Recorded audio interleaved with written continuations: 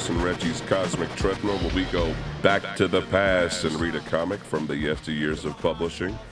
You can hear us every Sunday or every other Sunday, or sometimes every Sunday on the Weird Science DCComics.com podcast feed. And that goes through iTunes, Podbean, Stitcher, and via Looney Tunes gimmicks. We have a requested book this week. We do. This is a request from a good friend of the show, Joe Crawford. He's at J3K_C on Twitter. He maintains the Non-Discerning Reader blog, or for the Non-Discerning Reader blog at flarejoe.tumblr.com.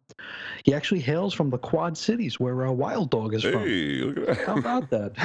You know, that fictional city. Yeah, that's interesting. I guess someone's got to live there.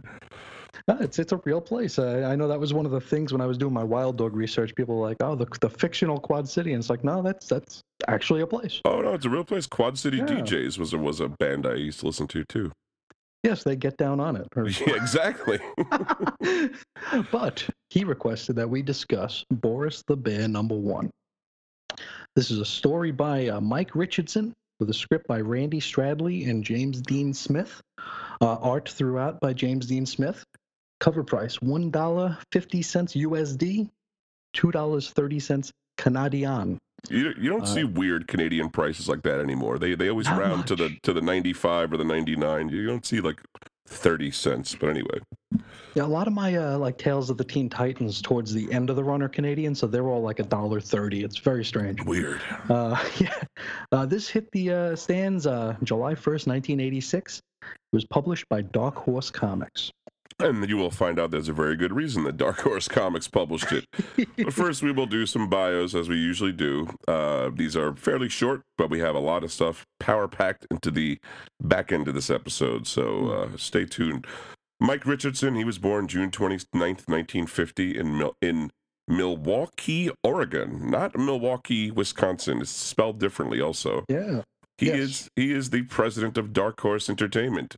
Founder and president of Things from Another World comic shop. That's tfaw.com, and I actually do and have used them.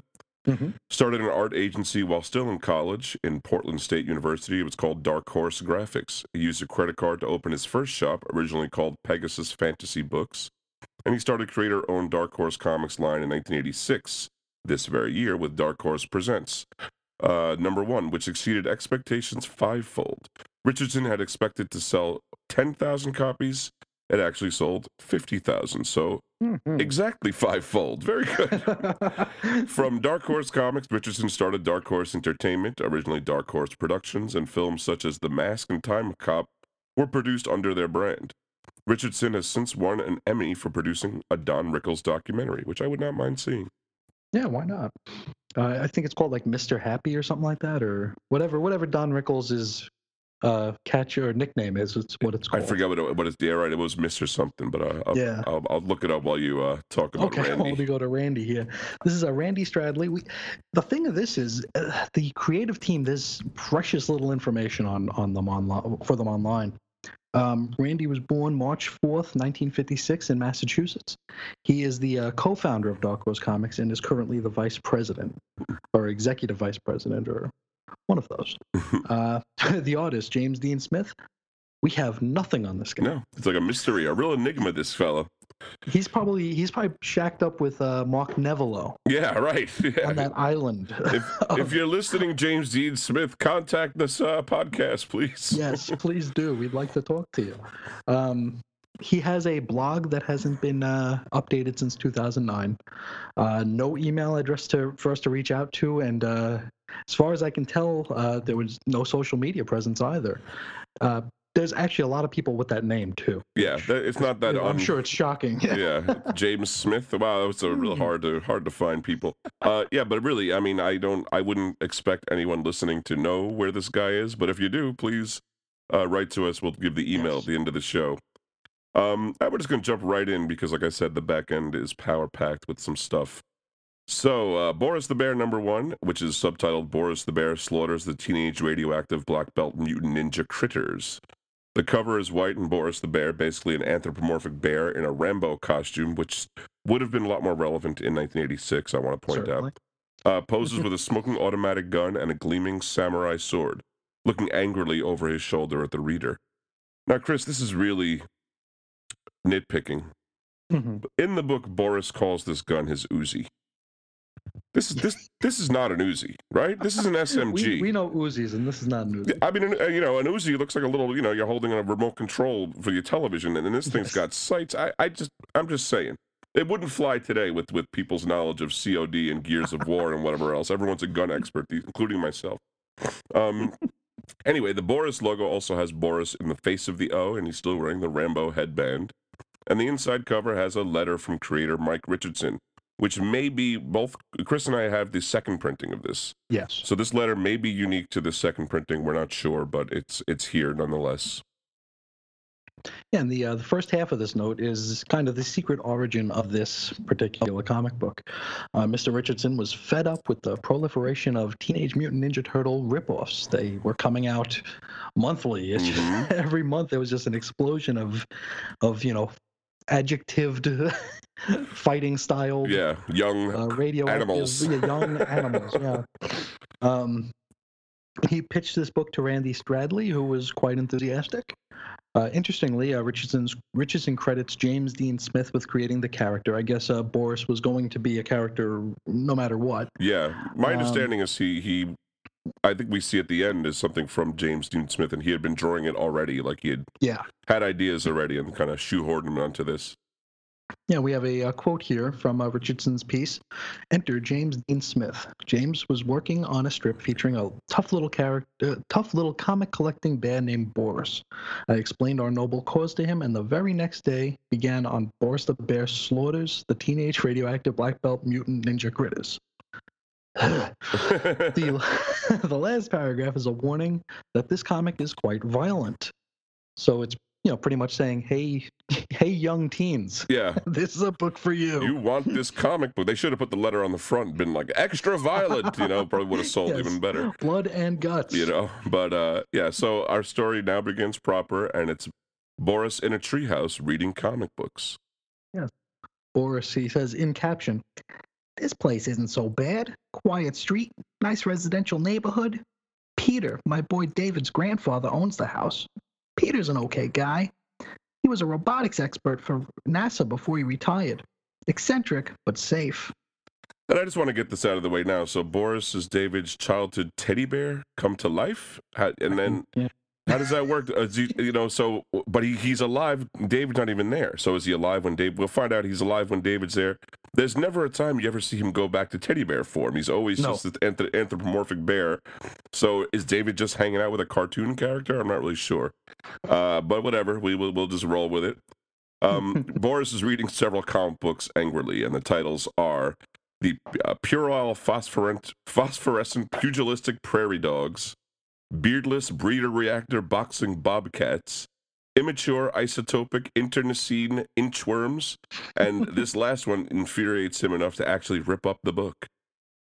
And these titles sound silly, but they're not outside the realm. No, you'll hear later. We're going to rattle off some titles. They really are. They could be books. They could have been books. They could be. Yep.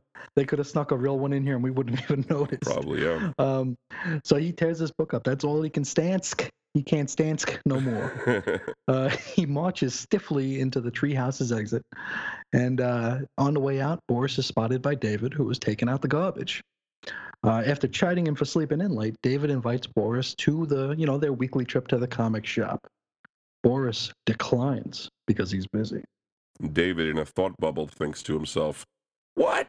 That's the first time Boris ever turned down a trip to the comic shop. I wonder if he's feeling all right."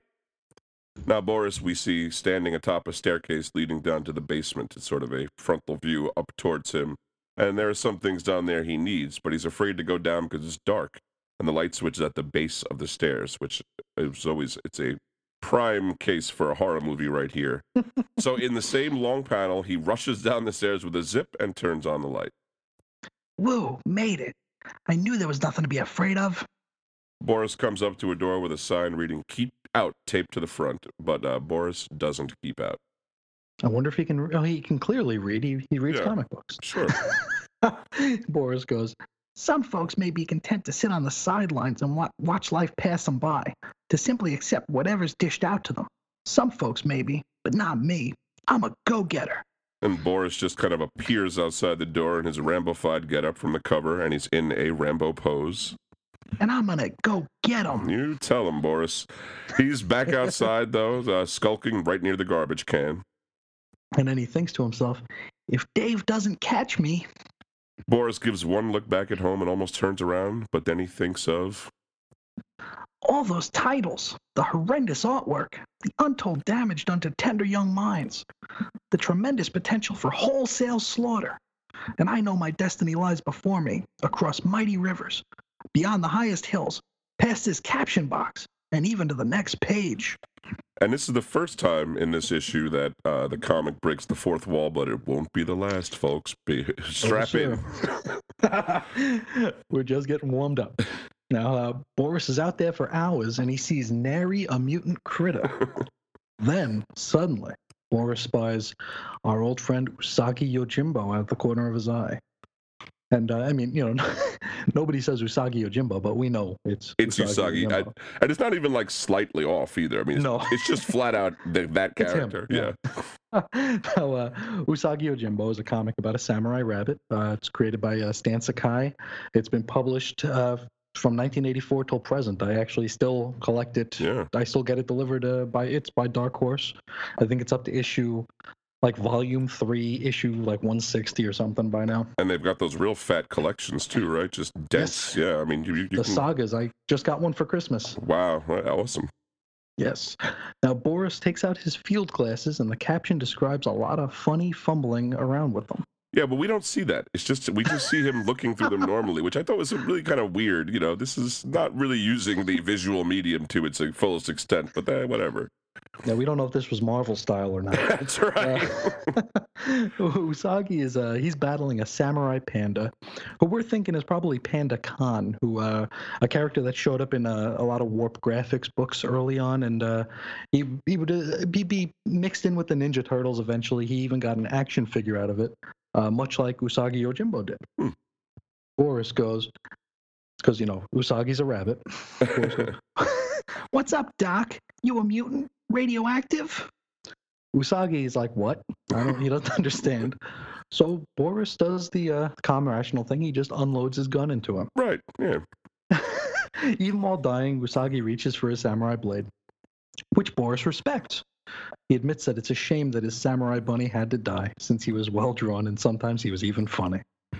You know, everybody loves Stan Sakai. You can't say anything bad about it. Yeah, I know, yeah. But there can be no mercy in this mission. And so he fires a bullet into Usagi's head. And Boris, he also takes the sword. Yeah, and he'll make use of that later on. Sure. Next, Boris is in some woods when he comes upon Cerberus, who is named Slobberus here. It looks precisely like Cerberus the Aardvark, except the vest has like pins on it instead of those medallions or whatever or Cerberus buttons, has, those weird buttons. Cerberus the Aardvark is a comic about an anthropomorphic aardvark barbarian created by Dave. It's weird, because I think when Sim created him, he informally entered him into the public domain. He wanted Cerberus to be used in comics. I mean, you could use Cerberus. It was and I don't know why they changed the name here to Slobberus. I mean, but it's so visually exact. Oh, if Dave Sim wanted to, I mean, I think all of this must be they're all friendly, or you know, realize they wouldn't be, because if Dave Sim wanted to make a case, there'd be no problem. He could easily have sued the pants off these guys. It looks precisely like Cerberus except for that one thing. So, you know, I don't know why they changed it. Maybe they thought it'd be funnier. Maybe at the time, I mean, it's been a long time since I read Cerberus. Maybe there was a storyline at the time where he was slobbering a lot. I wonder. I don't remember. But anyway, it's a comic about an anthropomorphic aardvark barbarian created by Dave Sim, and it ran from December 1977 to March 2004, although right now there is a new series called Cerberus in Hell that so far has a number 0 preview issue out in the world. I may have seen a number 1. I don't really remember. But anyway, so Slobberus' thing, if you haven't figured it out, is that he slobbers a lot. Yes, we get... Yeah. What's this? Someone has killed a rabbit, and in Slobberus' kingdom, no less. This makes Slobberus mad. Slobberus had no love for the rabbit, but if there's killing to be done, Slobberus will do it. What's weird is, too, this is in a thought bubble, so he's even slobbering, He's in his slobbering in thoughts. thought. You know, like how much you gotta be a slob anyway. Slobberus notices Boris has a gun, and so he tries to approach stealthily. He breaks a twig with a snap, and Boris actually sees the sound effect. He fires in the direction of the sound effect and hits Slobberus in the shoulder, so Slobberus runs away. Slobberus is hurt. Must think. What would Barry Smith's Conan do in a situation like this? Slobberus knows. Must get help. Ooh, Slobberus is bleeding almost as much as Slobberus is slobbering. Ugh, yucky. And then Slobberus decides he has to get to a phone. And he doesn't slobber here, so I don't have to do that sound. I know, it's weird. He stopped slobbering, but all right. He controls it. Good thing Slobberus is in someone else's book. There won't be phones in mine for another 36,000 issues. Ba-dum-bum. So Slobberus calls the Tampa Mice, and that's certainly a reference to Hamster Vice, and we'll get to them in a minute. Slobberus frantically screams for help on the phone. They put him on hold, and Boris tracks him down while he's standing there waiting. Boris goes, I gotta admit, Porky, you gave it a good try. But do you really want to drag this out for a full 300 issues? I think not. Yeah, more commentary on the length of the series, I'm sure, here. Yes. Slobberus is shot between the eyes with a poom. Just then, those Tampa Mice show up, and yes, it's two mice that look like Don Johnson and Philip Michael Thomas from the hit 80s TV show Miami Vice. And it was a comic book called Hamster Vice, a parody of Miami Vice, but with hamsters. This was created by Dwayne Ferguson, a.k.a. Muddy May Suggins. Volume 1, 1986, went 9 issues. Volume 2 in 89 went 2 issues. The Tampa Mice hop out of their sports car and aim their guns at Boris. They're about the same size as Boris, roughly, which kind of seems wrong. Yeah, it doesn't seem like they should be smaller, but what do I know? The Don Johnson hamster says, throw down your weapons and suck concrete. And then Philip Michael Thomas goes, ditto fuzzface. Is that how he sounds? Close enough. Who knows? Is he the black one? He would be the black one. I didn't do a good Don Johnson either, but, someone gritty is all we need. That's what we need. Then Boris runs down an alleyway, and he's firing his gun behind him, which lets off a ting-tang, walla-walla, bing-bang sound effect, Yep. which is great. So weird. It hits a Philip Michael Thomas hamster in the arm.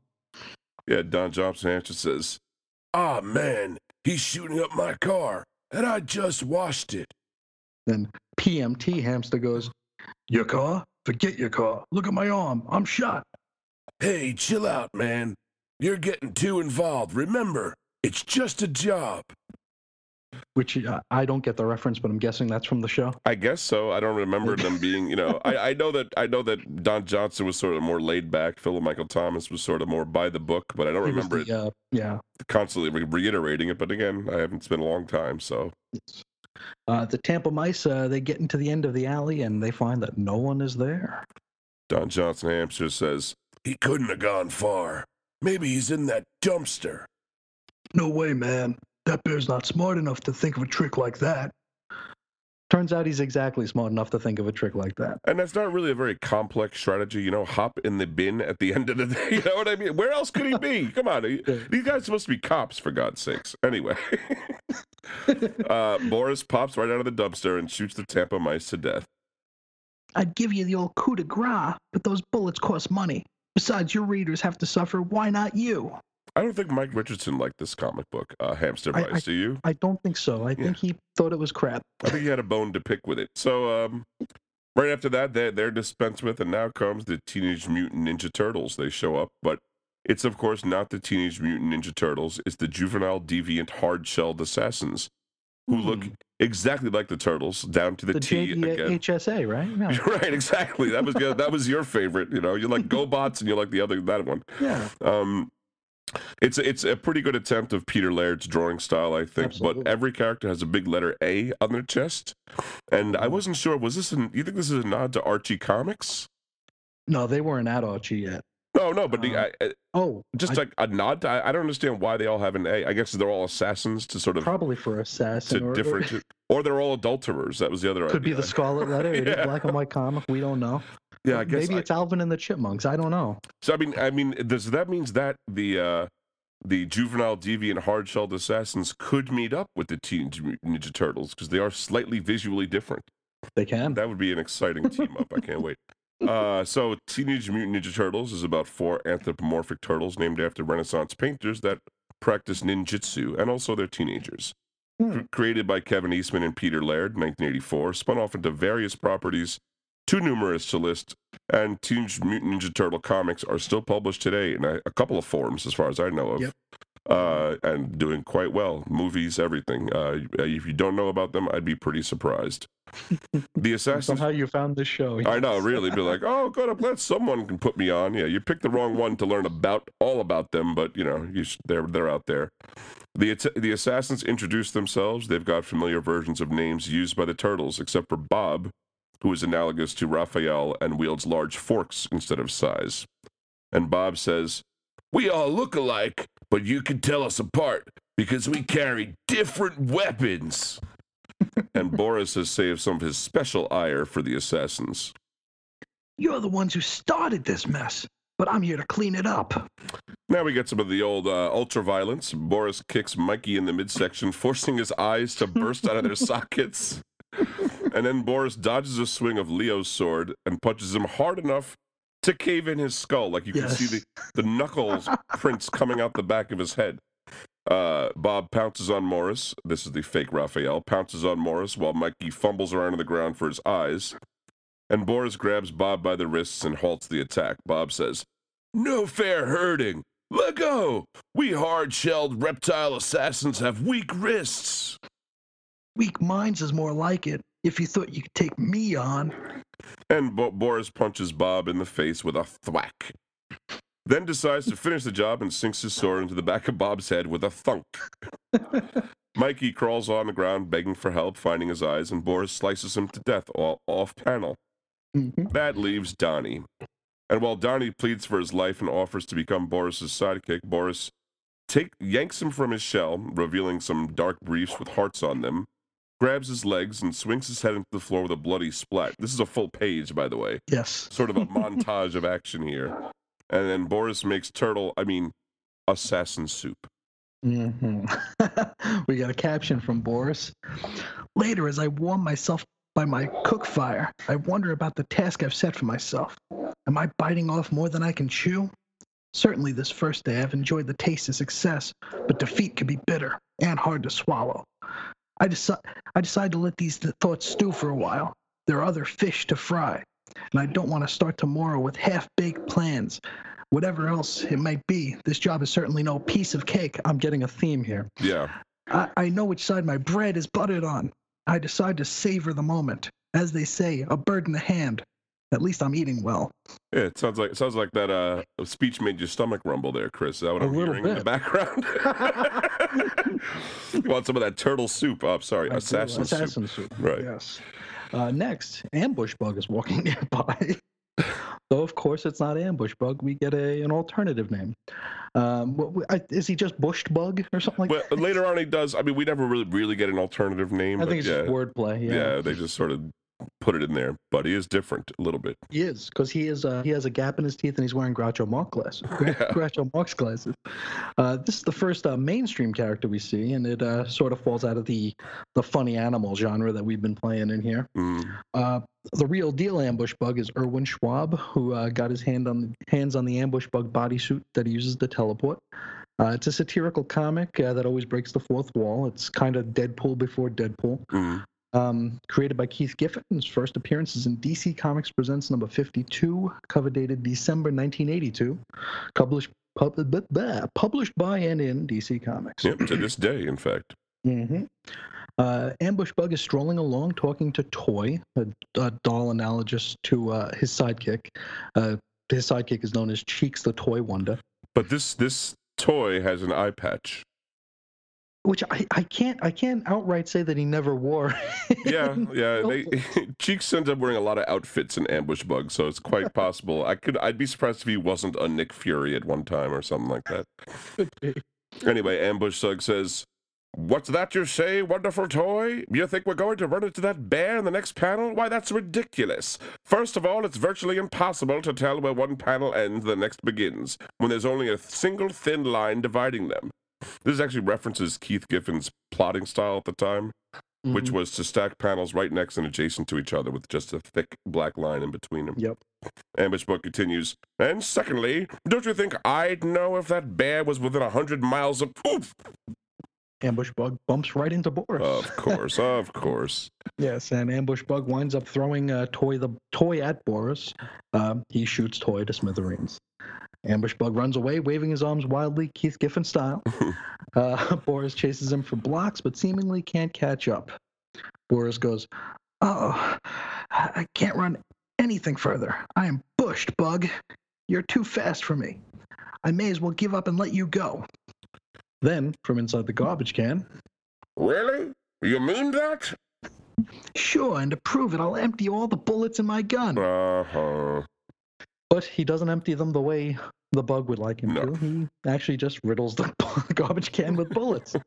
He does check the insides of the smoking bin, and it's not pretty. Yeah, he lets out an ew. Yeah.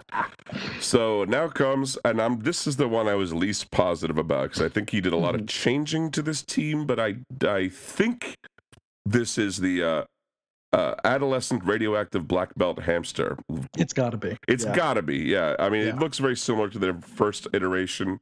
They were drawn differently later on. They were picked up by different artists, but at this time, this is... They had like new wave type of shades and stuff. Yeah, they each had a little gimmick, and they all had little button noses, and they looked very similar to this, but I'm just not 100% positive because there's no like glossary in the back, or there's no indicator. No. but I'm pretty sure Boris calls them the fledgling fluoroscopic brownie button rodents. But these guys look more like hoodlums than the original characters, but I don't know whether that was an artistic decision. One of them's even carrying a gigantic automatic weapon, which I don't think was a big thing for the black belts, but again, not super familiar, but I do know that the adolescent radioactive black belt hamsters were anthropomorphic hamsters that were blatant ripoffs of TMNT, although they call them a parody. Yes. Can you make a parody of a parody, folks? That's something for you to discuss on your own. Co-created by Don Chin and Patrick Parsons, who drew the first volume under the name Parsonovich, 1986, 1989, 9 issues. And like I said, it was picked up later by other artistic teams and whatever, but I didn't bother getting into that. Boris corroborates our suspicion about what group these guys parody. "At least the assassins were originals. You guys aren't even worth my time. Line up, boys. Let's get this over with before the 3D issue." Which references a really popular black and white comic gimmick at the time, was to make these 3D issues. Boris sprays his gun, peppering the area with bullets and sending the rodents scrambling. One of the rodents, named Bruise, is dressed like an Indiana Jones and uses a whip to grab... This just seems so weirdly random, but uses a whip to grab Boris by the neck. Boris yanks the whip and spluts Bruise right into a wall. Another montage page where he destroys the rest of the crew, beating rodents with other rodents, smashing them into each other. It's pretty brutal. It is. Now, Boris realizes that this rate of murder will never do. He's going too slow. While making some hamster fillet and sitting on a box of hamster helper, more evidence of what these guys parodied, he actually chases them with like a meat grinder towards the end there. Oh, he's really getting ready to eat him. All right. He's oh, yeah. Where there he is. Now, Boris, he's sitting there cooking, and he's thinking, this job's taking longer than I had anticipated. If I'm gonna get finished by page 20, I've got to come up with a plan. Think, Boris, think. The next panel is an invitation, obviously created by Boris. It reads, "Open house. All mutant, radioactive, black belt, ninja, barbarian, superpowered, cute, funny animals or critters. You are cordially invited to view my new GE toaster oven. Free beer." And then we get 4 panels of furry, funny animals discussing the invite. So I see a mildly microwave prepubescent kung fu gopher. Looks like Splinter smoking a cigarette, right? You think that's who that is? It's got to be. Yeah. It looks just like the art style. I'm not sure who the dog is. That could be a variety of cartoon dogs. I just don't know. It could be just a generic dog, yeah. But the last one was the weirdest one. It was the Ewoks, as they were published and drawn for Marvel's Star Comics imprint at the time, which is why. Yeah, why get on the Ewoks case? It's a Star comic. I know, it's for little kids, like whatever. They're not trying to make a statement. Yeah. Now, the promise of the free suds turns this to be a fairly well populated and attended shindig. All the talking anthropomorphic animals are here, and then some. We can't name them all, but we're going to do a bunch. We've got our favorite furry animal, our favorite funny animal, Flaming Carrot. Yeah, I don't know what that doesn't really fit in there, but okay.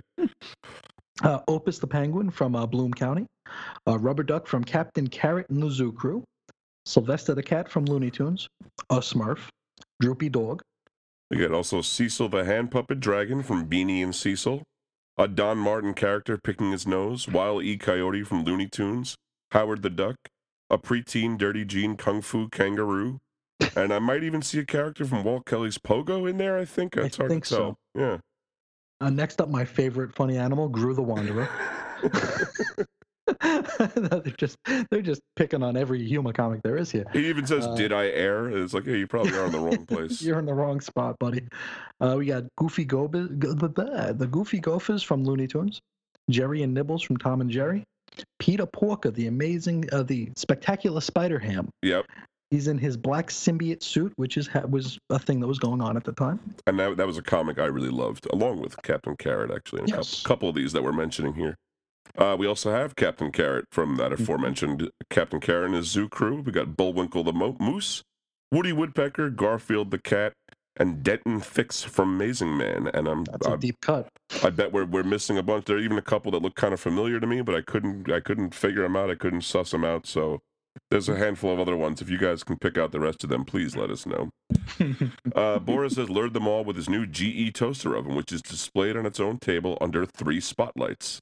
See, truth in advertising. He didn't lie. He did. They are celebrating a new toaster oven. And then Boris smashes through the window and, well, kills everyone with his SMG. Except for Droopy Dog, who he spares. You can go. I like you. Thanks, bub. So a lot of the characters get their own last words. None of them are particularly noteworthy or memorable.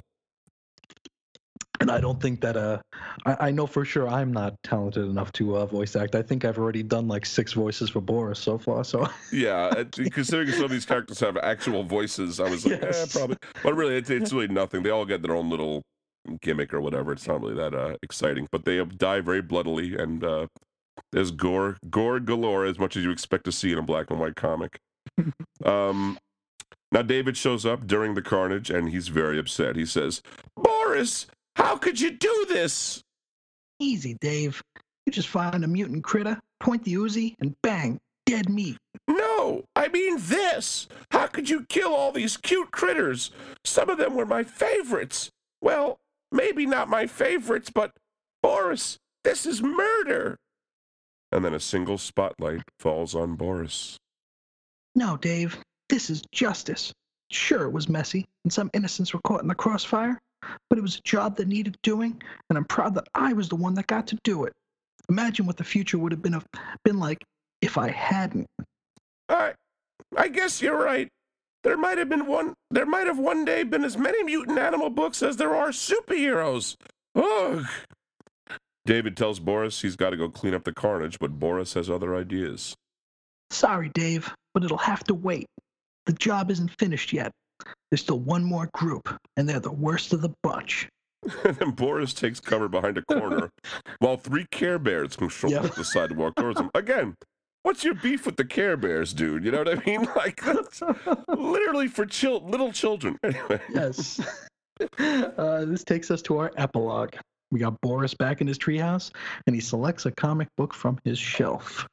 Which is kind of a weird way to store single issues. I mean, there's a reason you put them in a box, and it kind of makes them easier to reference, but okay. Yes. I just keep them in the box. Yeah. I mean, can you identify most of your comics from the spine, do you think? You just be like, oh, well, the way those staples are placed, that's definitely a Spectacular Spider-Man. Gotta be. Boris goes, "What's this?" And it opens the comic in a tight panel. Hey, this is great. The next panel pans out so we can see that Boris is reading the very same comic we're reading. Boris the Bear, #1. Clever. To which Boris says, "Now, that's what I call entertainment." And then the multiverse cracks open and the Anti-Monitor threatens to devour the world. That's usually what happens in these situations, so. right? Yeah. The last page is a sort of a crummy letter from the creator, presumably James Dean Smith. He doesn't sign it or identify himself, but I'm like, well, it's not Michael Richardson. I don't think it's Randy, so it's got to be anyway. And then we also get the promise of a brand new issue in 30 days. And that does conclude Boris the Bear #1. What did you think of it overall? I thought it was a lot of fun. I wasn't exactly sure what I've got a few of these in my collection. I haven't gotten to them yet, and it always stood out to me as something I should check out, and I never really got around to it. I'm glad we had this opportunity. Yeah, it's definitely very silly stuff, and it doesn't take itself too seriously. You got to read it in context of the time, especially since who the hell knows who the adolescent ninja black belt hamsters are or whatever, like Kung Fu kangaroos. Yeah, no one's there. We are talking about some characters that are long lost to history, although a lot of them came out like exactly at this time. So this is really a contemporary book for 1986. The art is pretty good for black and white comics. It's neither like it's like neither as bad as like a crappy high school student, but it pretty much isn't really ready for prime time. It's not polished. Yeah, but it's definitely good enough. And you pretty much see everything conveyed as as gory as it is meant to be. So I enjoyed it, and I did appreciate the opportunity. I definitely wouldn't probably have never looked at this without it being requested. So I'm glad to do it. It also did kind of bring me back to the black and white comics of the 80s, which I knew a little bit about back then. But we do, as always, I've been warning, we have a packed back half of the episode, and we are going to bring it to you. But first, we're going to take a little break, and not sure what it's going to be, but it's going to be fantastic. Hi, my name is Nimrod Antal, and I'm here to pitch my theatrical version of the Dark Horse comic, Boris the Bear. When I was collecting comics and ditching school to go see the Back to the Future trilogy, there was about 2,000 kids in our school, and there was 4 of us that would claim geekdom, which seems to have become like the modern, I don't even know what it is now. It's just everybody seems to claim that they were there. Boris for me was kind of my in to that world. I think I was about like 12. Dark Horse had just started at that point. Their second publication was a book called Boris the Bear. It encompasses quite a few characters that seem to be very popular at the moment, and I think that taking advantage of that could be interesting. I think that at the moment it seems that the studios seem to be very reluctant to touch anything that resembles originality. So I've come to you today in order to pitch something that I think is appropriate for the market at the moment. And that is comic book heroes and comic book characters seem to be the ones that are grabbing people's fascination. I am so utterly sick of comic book movies that I've decided to make the ultimate comic book movie and bring you Boris the Bear. And if you're not familiar with Boris the Bear, he's a teddy bear. And I know that we have Ted, wonderful film Ted, take advantage of the wave of Ted at the moment as well and continue down the path of teddy bears. The only interesting thing about Boris is that he's actually a robot. You have an opportunity to interject a Terminator-esque kind of tone to the film while still keeping the cuddly cuteness of the teddy bear. Boris is on a mission to basically kill every single comic book character known to man, and I think at the moment, given this complete saturation in the market, aversion and reluctance to do anything that resembles originality, I think that this is the answer. It's the final go. It's the final big kind of swing at the ball. Hey everybody, welcome back to Cosmic Treadmill with Chris and Reggie. Yo. Just wanted to say, we were talking earlier about Don Rickles' documentary and what its nickname was, or what that documentary was titled, and it's Mr. Warmth. There's even a longer subtitle after that I don't have. There is, yeah. But that was his name. His nickname was Mr. Warmth because he was so warm and accommodating to all people, as anyone who knows his routine would know. So we're going to do a little cleanup here like we usually do, and like I told you, there is a packed section. We are going to be talking a little bit about the industry at the time, so that hopefully will give you guys a little more context for the comics world when this Boris the Bear came out. So the publication history for Boris were that the first 12 issues were published under Dark Horse Comics, but then there was a disagreement with the publisher. James Dean Smith decided to go the self-publication route, began publishing under Nicotet Comics, where it would remain until its 34th issue, November 1991. 34 issues. Unbelievable. Mm-hmm. That's a long run for a book like this. It's a long run. We say it all the time, but it's a long run for any book, But yeah. This was the only time that could have happened. You know what I mean? I could see a Boris the Bear type book coming out now, but not more than like 4. No. And that 4th one would be a stretch. That would be coming out of somebody's pocket on credit cards kind of situation. But Boris would eventually return to Dark Horse, appearing in Dark Horse Presents. We also have Boris's Adventure magazine. This was launched alongside the main Boris title sometime around 1988. I can't get a real good date on it because none of the comic sites that I generally research on or show it because it was I guess it was a magazine. I don't know. It ran very, very inconsistently and ran for 4 total issues, officially being canceled 9 years later in 1997. Yeah, 4 issues in 9 years, not a great. That's more what we expect to see. Then we have Oasis Comics. James Dean Smith launched an official Oasis Comics blog on October 18th, 2008, which is still there. It's oasiscomics.blogspot.com. There, he laid out a plan to bring Boris back through a weekly webcomic strip that he was going to call Boris the Bear the Strip.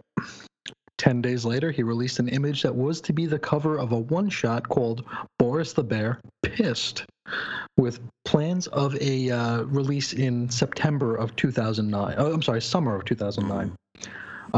Throughout November of 2008, he posted a few more times. He introduced a few new characters, and he made promises that Boris would officially resurface in January of 2009 at oasiscomics.com.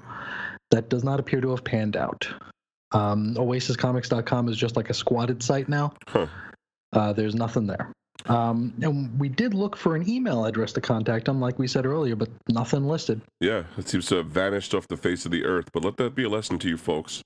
Don't go off telling people about what you're going to do. Mm-hmm. Just do it first, and then talk about your plans. But yes.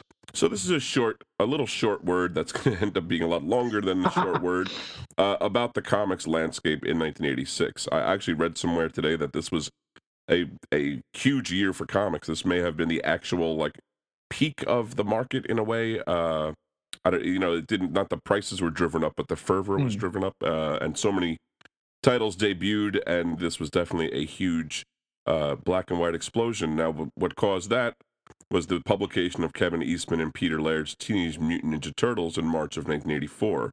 And after that came out, and there had been black and white comics before that, Sure, and independent comics, but once Teenage Mutant Ninja Turtles came out, because it was so sought after, that first issue of which they printed under 5,000 copies, that newsprint issue, I mean, that thing goes for many thousands of dollars today, and even the second print can go for quite a bit of money.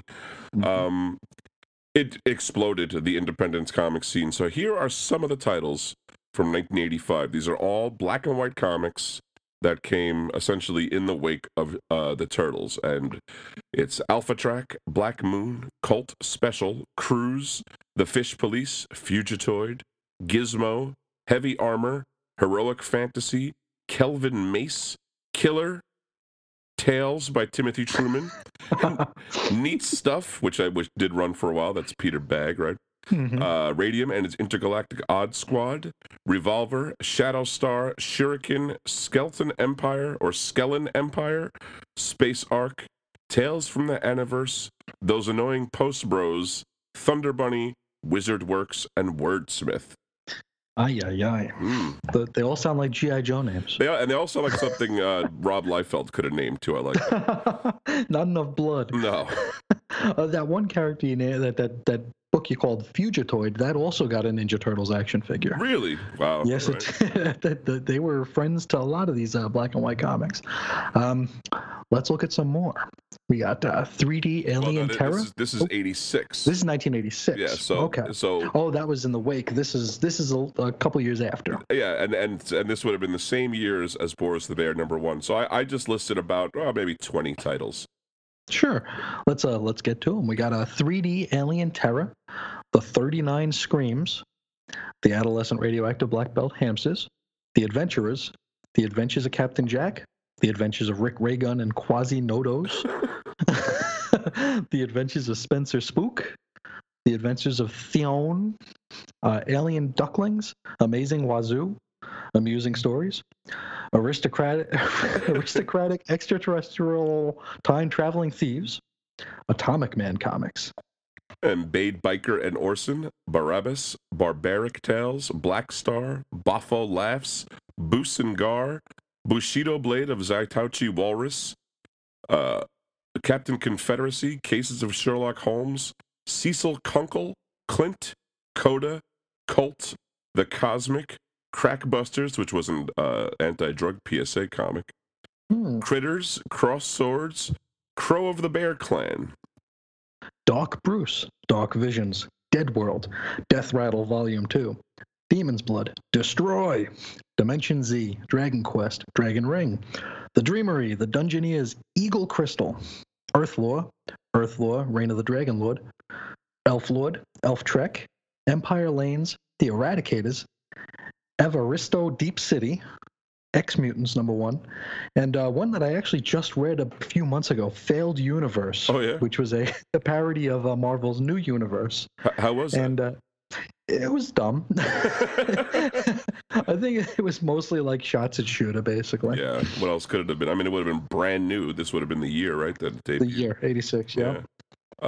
Going on, we got The Fat Ninja, Future Beat, Gambit, not that Gambit, Gadtar, The Last Naboo, G.I. Jackrabbits, Geriatric Gangrene Jiu-Jitsu Gerbils, giant-size mini-comics, Nat Rat, The Dark Nat Returns, Gore Shriek, Grips, Hamster Vice, Happy Birthday Nat Rat, which was probably a one-off, Hey Boss, Icarus, It's Science with Dr. Radium, Jenks, Jax and the Hellhound, Captain Clean, Labor Force, The Life Brigade, Mad Dog Magazine, The March Hare, The Miami Mice comic, Micra, Midnight, The Rebel Skunk, The Mighty Mites, Mildly Microwaved Prepubescent Kung Fu Gophers, Murder, Naive Interdimensional Commando Koalas, Nazrat, Nerve, Night Streets, Ninja High School, which I think might even still be going on in some form or another. That one I remembered from... That was one from Antarctic Press. Oh, all right. Yeah, Ninjutsu, one-shot parody issue, Open Season, The Phony Pages, PJ Warlock, Pork Knight, This Little Piggy, Portia Prince of the Glamazons, Preteen Dirty Jean Kung Fu Kangaroos, and The Protectors. Yeah, it might be worth remembering that to say that Dark Knight Returns came out a year before this, so this was definitely inspired a lot of work.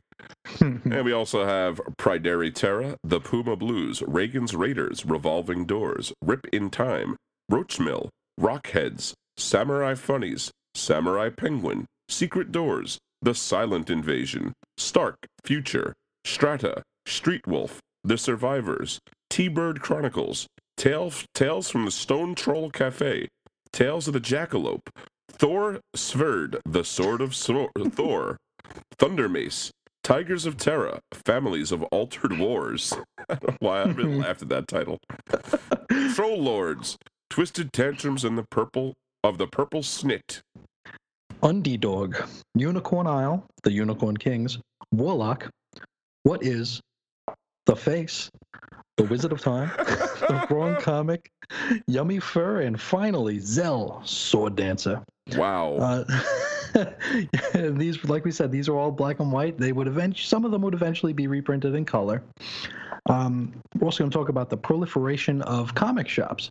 Yeah. So by the way, that was roughly 125 comics in 1986. How about that? Yikes. The business was booming. Oh yeah. And continuing with that thought, comic shops popping up. By 1985, the number of direct distributors in North America peaked with approximately 20 companies. To contrast that with today, how many do we have now? One? So we've got just the one. That's all. Yeah, so we've got, a dozen and a half back then, and we got one now. Yeah. Now, many of these were multi-warehouse operations. There were also an unknown number, probably in the dozens, of sub-distributors who bought DC and Marvel product from the larger companies and then resold to retailers, maybe in like smaller towns or whatnot. Yeah, I got a little list of them here. Yeah, most of these sub-distributors were in cities in which the direct distributors themselves did not, at least not yet, have warehouses. We got cities like Philadelphia, Boston, Columbus, Ohio, Madison, Wisconsin, Lansing, Michigan, Indianapolis, and Berkeley, California. Soon it seemed as though comic book shops were in every neighborhood. And I really looked for numbers on this. I just couldn't find an actual Same here, yeah. Any kind of guess number of how many existed. Comparison. But you tell a story. Growing up, you had 3 in your neighborhood on Long Island, right? That you were able to get. We had 5 that we could walk to. 5 that you could walk to. I mean, that's late '90s. You're talking about basically. Early '90s. And but by '94 there were 2. Yeah. So, and also for me, I had one I could walk to, and then in Manhattan, God, there were so many. Oh, all over the Forbidden place. Planet had 2 locations. A couple of them had 2 locations. I don't even know if Midtown existed, but they really were everywhere. It was a huge phenomenon. And this, of course... Like pharmacies were breaking off into doing comics, like not just comics on the rack, like non-direct market. Yeah. But we had like pharmacies and like Hallmarks that would have comic sections. Like they were actually like a comic book store for a little corner. We had a hobby shop near me, which I assume those don't exist either. Basically for like model trains. I don't think people do that stuff anymore. But what's a train? Exactly. But stuff like hobbies like that. But they didn't have any comics until right around here in the mid '80s. Suddenly they had a little growing comic section, and I think they actually went in on all comics, and then they had to close down in the mid '90s. So there you go. That's the life cycle of a late '80s comic shop. But of course, all these comics and all of this people coming into it added to the growing comic book speculation. This is something we talk about quite a bit on Weird Comics History, kind of touch on it here and there, and we're going to touch on it here again. The second generation of comic books fans, they would create the need for a back issue market, leading to the opening of more and more specialty stops, as we just discussed. Now, in 1974, you could buy an average copy of Action Comics #1 for about $400. Okay, think about that. Yeah, which makes me like, can we get in the time machine, please? Yes. Although keep in mind, $400 was worth a lot more than it is now, but still an affordable amount, not a ridiculous amount. Not a life-changing amount. Yeah. 10 years later, in 1984, that comic cost $5,000. So even if you bought one and then sold it, you made a massive profit here. Absolutely. By the end of that decade, comic sales at auction houses such as Christie's or Sotheby's were so impressive that the New York Times would take note. And this would really kick speculation to high gear when the Times and then the Washington Post ran something actually saying that it was a good investment to buy comics. In December 1991, Detective Comics 27 sold for a record-breaking $55,000. A few months later, I know. Listen to these prices. We're like, these are nothing. Now nothing. A few months later, a copy of Action Comics shattered that record, selling for $82,500. I mean, the thing is, what we're seeing is this isn't like an organic, slight growth over time.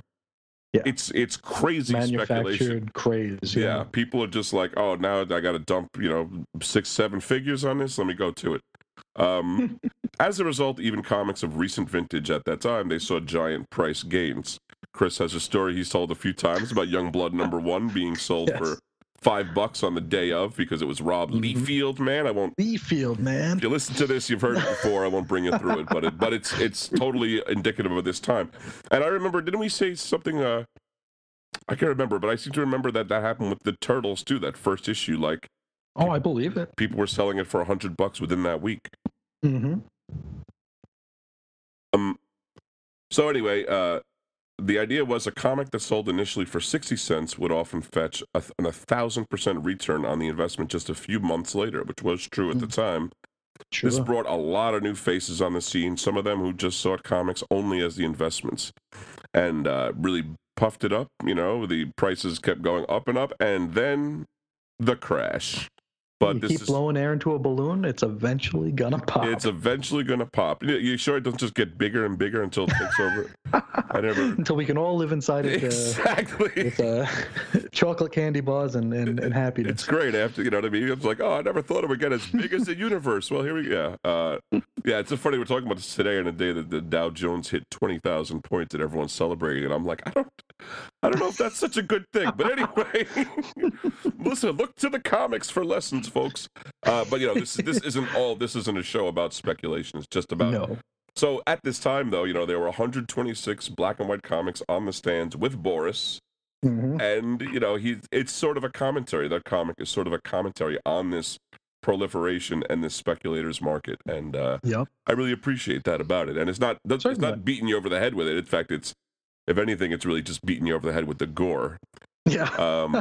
The satire is secondary. Yeah, exactly. But it was it was cool, and if you knew about the time, I think you'd understand a little better.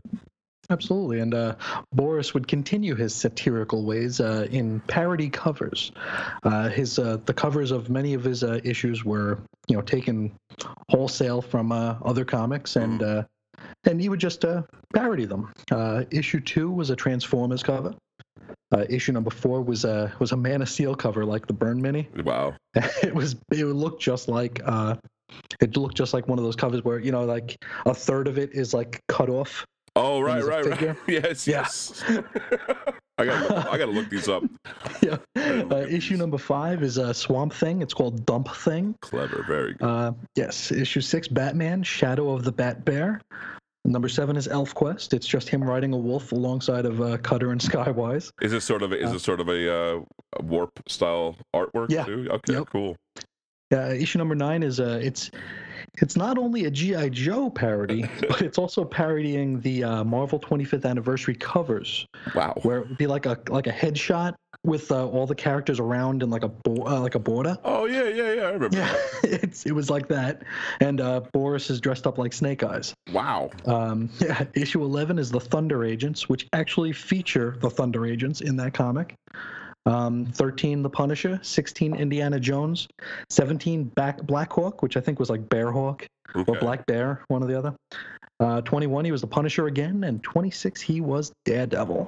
Punisher was really popular at the time. Yeah, he was indeed. There was a reason for that. But I think that's really hilarious. Like, you really had to be there to get the full brunt of these covers, and it's I don't know. I feel like a lot of times people make things today thinking that it's going to be something for the ages.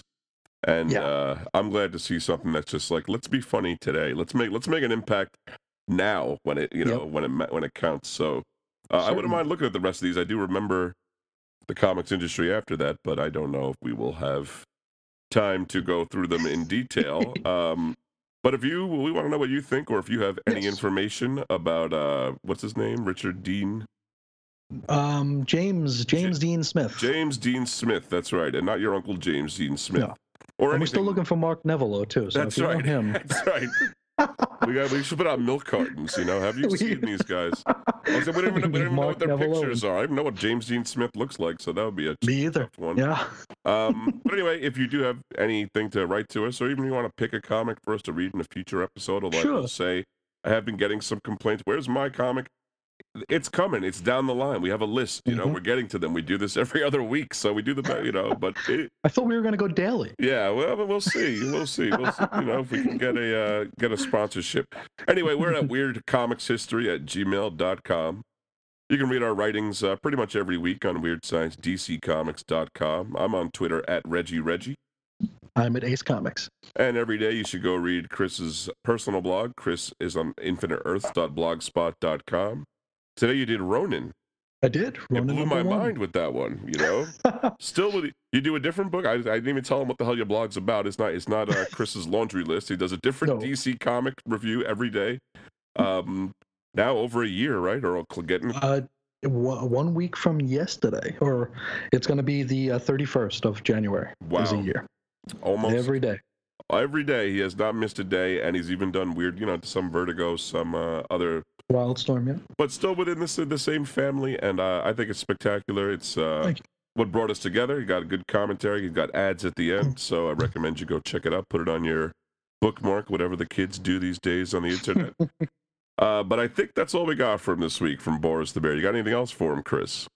No, this was like you said earlier. This is not a book that we would have picked to review, or destroy, as the case may be with our voices. But I'm very glad that we did. I'm happy that folks are requesting these books that are a little bit more offbeat and broadening my horizons. Absolutely, yeah. I mean, like we say, we will do any comic. Now, I want one caveat. If you pick a crazy racist comic or a porno comic, we're not going to do that one. I'm just telling you up front. Are we going to do the chick tracks? Yeah. Don't think you're going to get us by like, oh, we want you to do a cherry Pop-Tart. Yeah, we're not doing those. Okay. But we can get a little salty on this, and Might do almost the cat dancer eventually. maybe Chris will be doing some solo shows in the future. But in general, though, you really, even if you don't know if we'll do it, throw it out there. You never know. Sure. And we might decide, yeah, that'd be a great one to do. And we always looking for, whatever comics you want to do are good with us. But definitely anything outside of the DC Marvel purview is well appreciated. Absolutely. But until next time, I think we're gonna sign off, and I want you to keep it on the treadmill radioactively. Now let's get it all in perspective. For all y'all enjoyment, a song y'all can step with. Y'all appointed me to bring rap justice, but I ain't 5-0, y'all know it's Nas, yo. Grey Goose and a whole lot of hydro. Only describe us as soldier survivors. Stay laced in the best, well dressed with finesse in the white tee, looking for wifey. Thug girl who fly and talk so nicely. Put her in the coupe so she can feel the nice breeze. We could drive through the city, no doubt, but don't say my car's topless. Say the titties is out. Newness, here's the anthem. Put your hand up that you shoot with, count your loot with. Push the pool stick in your new crib, same hand that you hoop with. Swing around like you stupid. King of the town, yeah, I been that. You know I click clack, where you and your men's at. Through the Smurf, through the WAP baseball bat. Rooftop like we bringing 88 back. They shooting. Made you look. You a slave to a page in my rhyme book. Getting big money, playboy, your time's up. Where them gangsters, where them dimes at? They shoot.